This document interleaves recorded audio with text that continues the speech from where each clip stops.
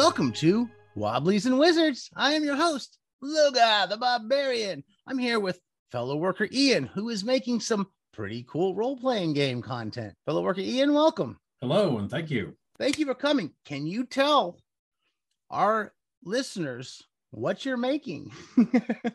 I am making a few things. One project I'm actively working on is called The Vigil. It's essentially about, imagine magical girl anime like Sailor Moon, except the protagonists lose and their world is destroyed, but they survive. And then you get a few of these survivors of different magical fighting teams who band together and decide, we're not going to let that happen to anyone else. And so it is a game about found family and coping with trauma and rescuing others from the same bad stuff that happened to you.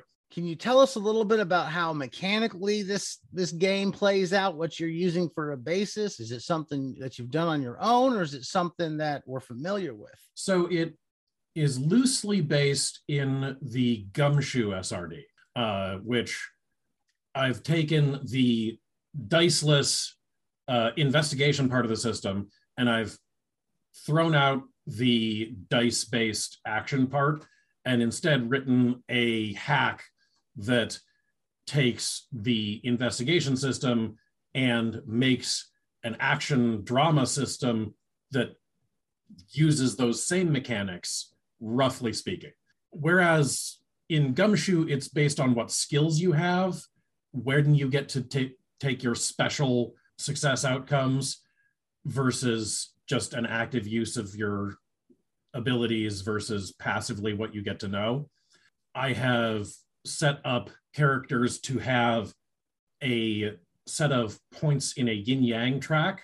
So as invoking that principle from Taoism of yin-yang is supposed to imply the two flow into each other, and it is a push and pull. So in any given gaming session, you might start with some of your points in yang and some in yin.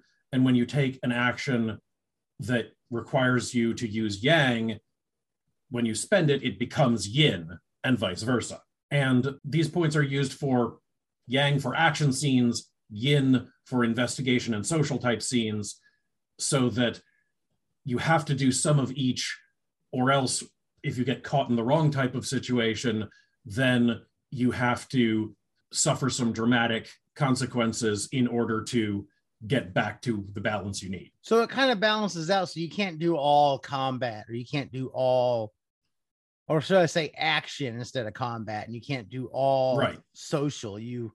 You need to kind of balance out what your decisions are, what you're doing, and how you're approaching things, it sounds like. Exactly. Go ahead. Yeah, just instead of just, run out and attack everything, or, run out and try to talk everything down. You've got to create some kind of balance just by the mechanic, it sounds like. Right. In a lot of role-playing games, what happens is characters will extremely specialize, and it will lead to a lot of times when a single player will be like, well, tell me when it's time for my shtick. Especially, there can be a dichotomy between the person playing the fighter and the person playing the rogue, for example, doing very divergent things with their time. And in one part, this is intended to sort of short circuit that and encourage everybody to be engaged more of the time.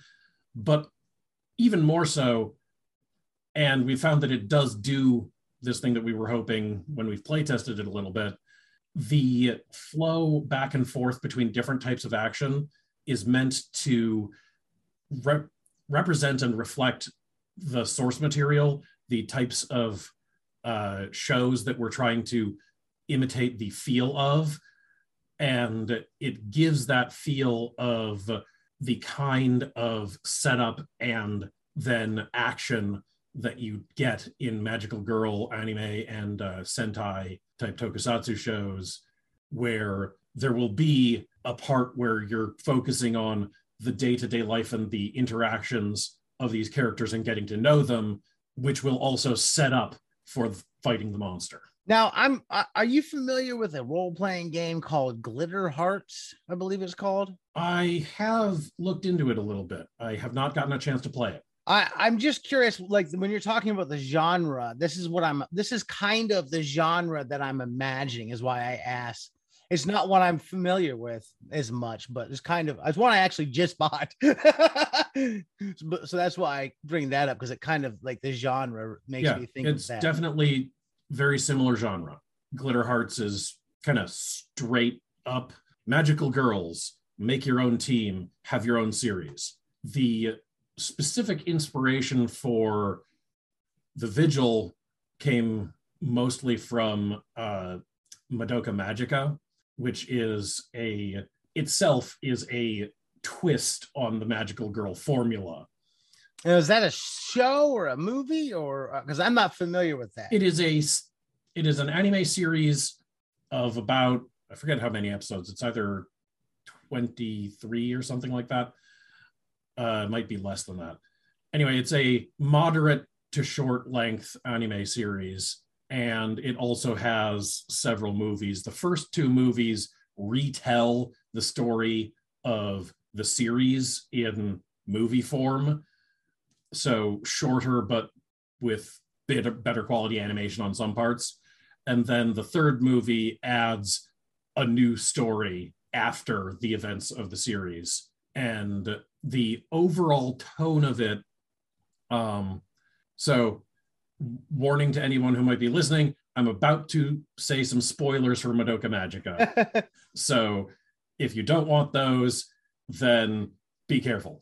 But there is a twist revealed partway through, and then a further twist revealed further through the series.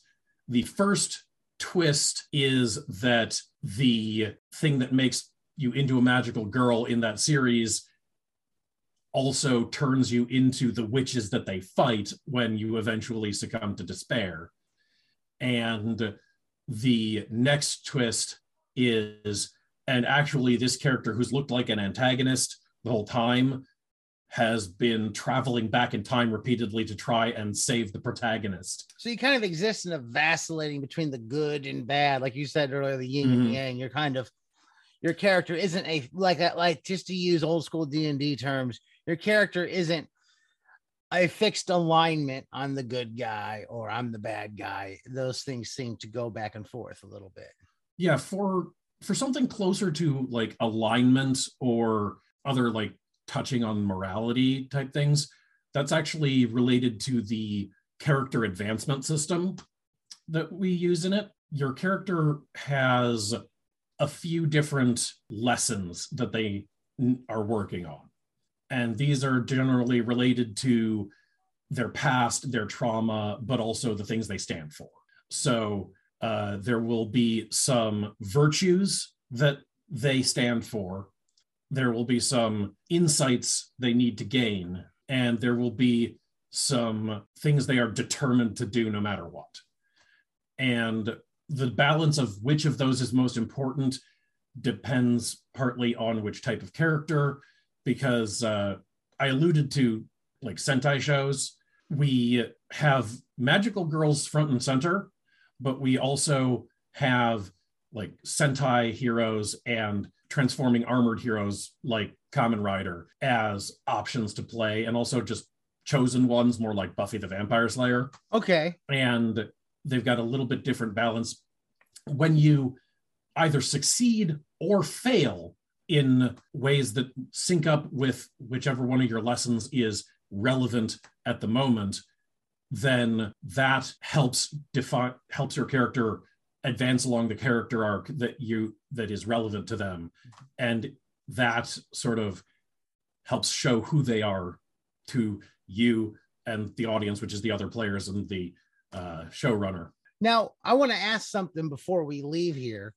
Just real quick, could you tell our listeners about your Patreon and what's available there on the Patreon and how they can get there as well, and what they can expect to find there? So because I am developing this and some other RPG things with my girlfriend Amaranth, who goes by Jazz Elves online. It's at patreon.com/jazzrpg. We just had her start it. And that by supporting that Patreon, you can support our development of the Vigil and other RPG projects we're working on, like Belters, a game about asteroid miners in the semi-near future, and its companion game Down Below, a game about the down and out in a society that thinks it's got everybody covered but doesn't really. I'm curious to see and hear a little bit more about those. You'll have to come back on and tell me a bit more about the Belters and Down Below in a future episode, because that sounds interesting to me. I'm sure you'll like them. Belters uses blackjack as the resolution mechanic. Blackjack, like the card game?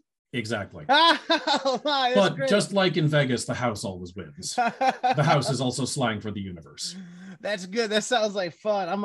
I'm a long time sci-fi fan, and my recent thing I got into was The Expanse. And when you say Belters, my mind goes right there. I like the politics of The Expanse. It's interesting and more mirrors reality than a lot of like Star Wars and stuff like that, where the politics are sadly empty and missing in the actual story. But I kind of like that.